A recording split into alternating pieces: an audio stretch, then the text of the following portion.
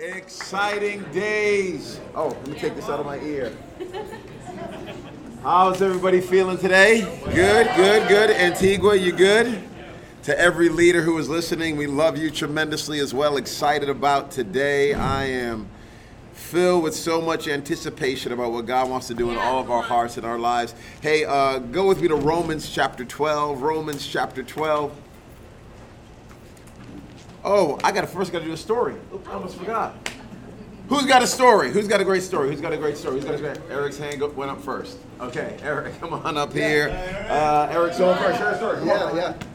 So there is a story. I met with a guy yesterday for lunch, and he was telling me how he and his wife had kind of been in and out of churches for a little while. They're actually, they went to another church for a little bit, and then they heard about Shoreline, so they started coming to Shoreline.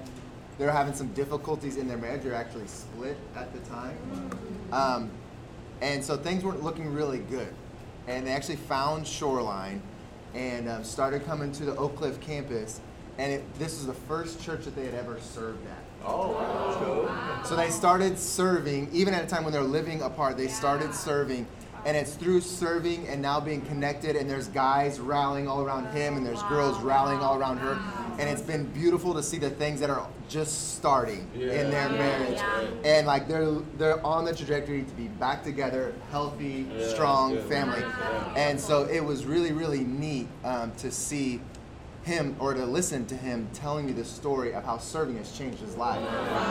And it was just a great reminder that don't stop asking people to serve. Because it's changed my life, you know. And so this is a story that's also in the making, but it was a beautiful, beautiful moment. Good job. Thanks so much for jumping up. All right, Romans chapter 12. We're going to take out some time today, maybe over the next few weeks, to talk about some of our family values, okay? These are, every family has them. Every family has a way they go about doing things. Every family has a culture, a flow. We've talked about this before. You have a culture by design or by default. So if you are leading a team at your job, if you're leading an organization, if you're in a family, there is a culture, and it's either by design or by default. Some of you know in your family, it's like, oh, we don't ever share what we're actually thinking. That's a culture. That's a flow. And others of you are in families where we share everything, and people are walking around in no clothes, and they need to have clothes on. And I've heard that. I have a friend of mine who's like, yeah, my family, we just did this all the time. I'm like, you know that's not right, right? But in their family, it totally was. They just walked around like this, you know. Other families, individuals will be willing to keep secrets. And they'll keep secrets even when it's hurting the person who they're keeping the secret for. So, you know, there's other, you know, everybody, again, every family, every job, every culture, every place has a culture. Well, we have some as well. They're called our 12 stones, okay? So I don't know how to say them in Spanish. One day I'm going to learn how to say them in Spanish, but in English, I do know them. And that is first and foremost, who remembers the first one? We preach the gospel. That's exactly right. We love people. We protect unity. We are planted in church. We serve the hurting. We fight for surrender. We speak to mountains. We see with eyes of hope. We give honor. We walk in humility. We express joy and thanks, and we lead like champions. These are our 12 stones, our family values. And I wanted to talk about one of them today, and it's this one. We fight for surrender. We fight for surrender. I feel like it could be one that could be missed in the midst of who we are as a church family. There's a lot of love that we have in our church. It's even hearing about Antigua this past week. It was amazing, all the people that were there. And we have 3 services there now. The first 2 are in English. The last one is in Spanish. And all the teams even coming from around the world that come to Antigua, whether it's a humanitarian team or a missions team, and they come there. And it's beautiful to see how Shoreline City has become a spot that these people want to go to. One missionary team, Nate was telling me this week, there was 28 of them, and 22 of them all gave their heart to Christ. We were trying to figure out what was going on there. So either they were a humanitarian team or they had no idea what we were talking about when we gave the altar call. But either way, there's a whole bunch of people that are continuing to come, and it's beautiful just being loved on. Reminding people they're cared about, this whole loved, valued, and believed in. It's just who we are. This stuff is important to us. But understand, underneath the surface of all of that, I want to make sure we have a church that's passionate about Jesus. A church where people are hungry for Christ and want to become who he's calling us to be. A church that are filled with people that are saying, God, I want to go your direction. I want to take up my cross and follow you. That everything I have belongs to you. That my life's not my own. That I've been bought with a price. I don't want a church that's just like, we wear tight jeans. Or now they're supposed to be, maybe they're not tight anymore. I don't know what's happening with style. But I want to make sure we are a church that's more about Jesus and us celebrating our surrender and celebrating his cross and our response to his cross. So here in Romans chapter 12, verse number 1 and 2, therefore I urge you, brothers and sisters, in view of God's mercy, to offer your bodies as a living sacrifice, holy and pleasing to God. This is your true and proper worship. Do not conform to the pattern of this world, but be transformed by the renewing of your mind. Then you'll be able to test and approve what God's will is, his good, pleasing, and perfect will. Therefore, I urge you, brothers and sisters, in view of God's mercy, to offer your bodies as a living sacrifice, to give you a little bit of imagery. If you go back to the Old Testament, God set up a system where animals were sacrificed on behalf of the sins of the people.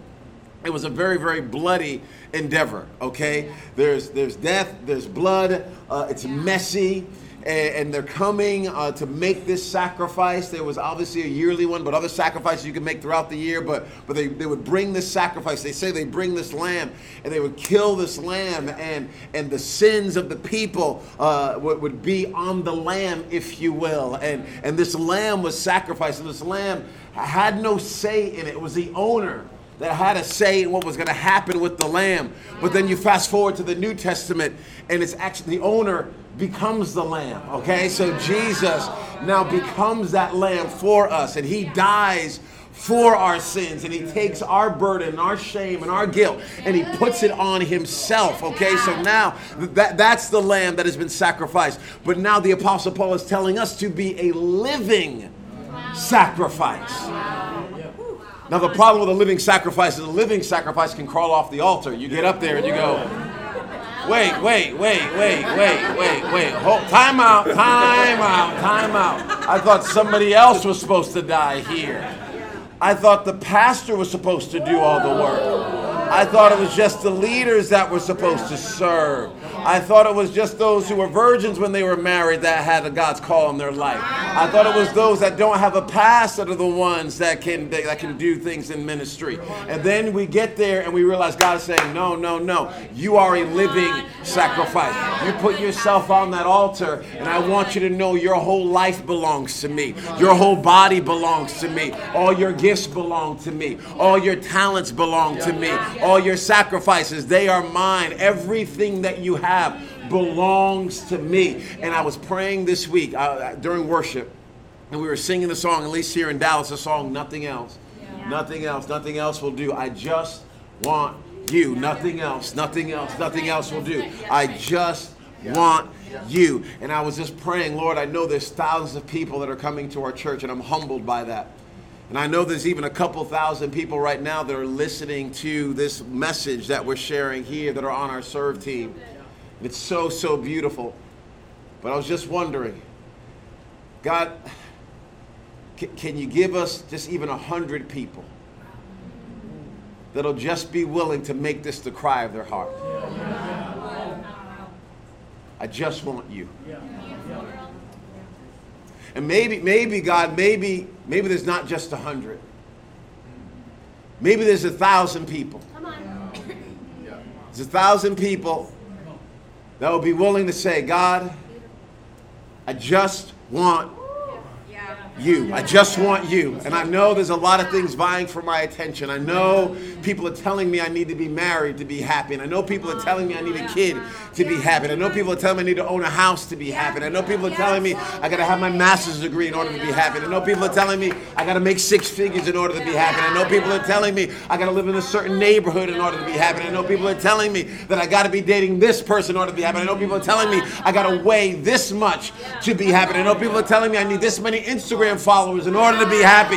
But I'm just telling you, I just want you. I just want you. I just want you above everything else. And I'm just wondering if we can have a church that would fight for this kind of surrender, because it doesn't come easy. You're going to want to crawl off the altar. You're going to want to not be sacrificed. You're going to want to have things your own way. I know I want things my own way. But if we can keep saying, in view of God's mercy, in view of God's mercy, because he's been so good, because he's been so faithful, because he went to the cross for us, in view of his mercy, my only response is, God, you can have everything. I will be a living sacrifice. So when I wake up in the morning, my life belongs to you.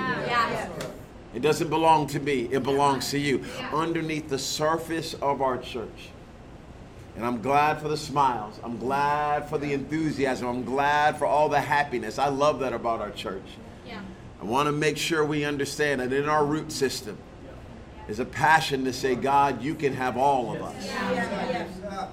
And it's my desire, just so you know, I'm trying to beat everyone in our church. I'm trying to beat everyone in our church when it comes to passion for Jesus. My goal is to make sure none of you out-worship me. I'm trying to make sure none of you have more passion for Jesus than I have. I'm trying to make sure everyone in our church would be able to look at my heart and go, oh yeah, that's what I'm trying to go after. So it's a little healthy competition in my own head and heart, just to know if I'm on the front row, you're not going to be able to outpraise me. If it's a prayer meeting, you're not going to be able to outpray me, okay? And if it comes to laying down my life, you're not going to be able to outlay down your life. And I know it's a little bit warped because we're not in a competition, but it just helps my brain to know I'm not playing games here. This is not a job for me. This is not something I have to do. This is something I get to do. In view of God's mercy, my life is a living sacrifice. And I want that running through the veins, the hearts, the arteries of our entire church family. And I think if we can live like that, I just have a sneaking suspicion that God can do exceedingly abundantly above all we can ask, think, or even imagine. I love you so much, Dave. Let's keep on living and loving Jesus. I love you guys.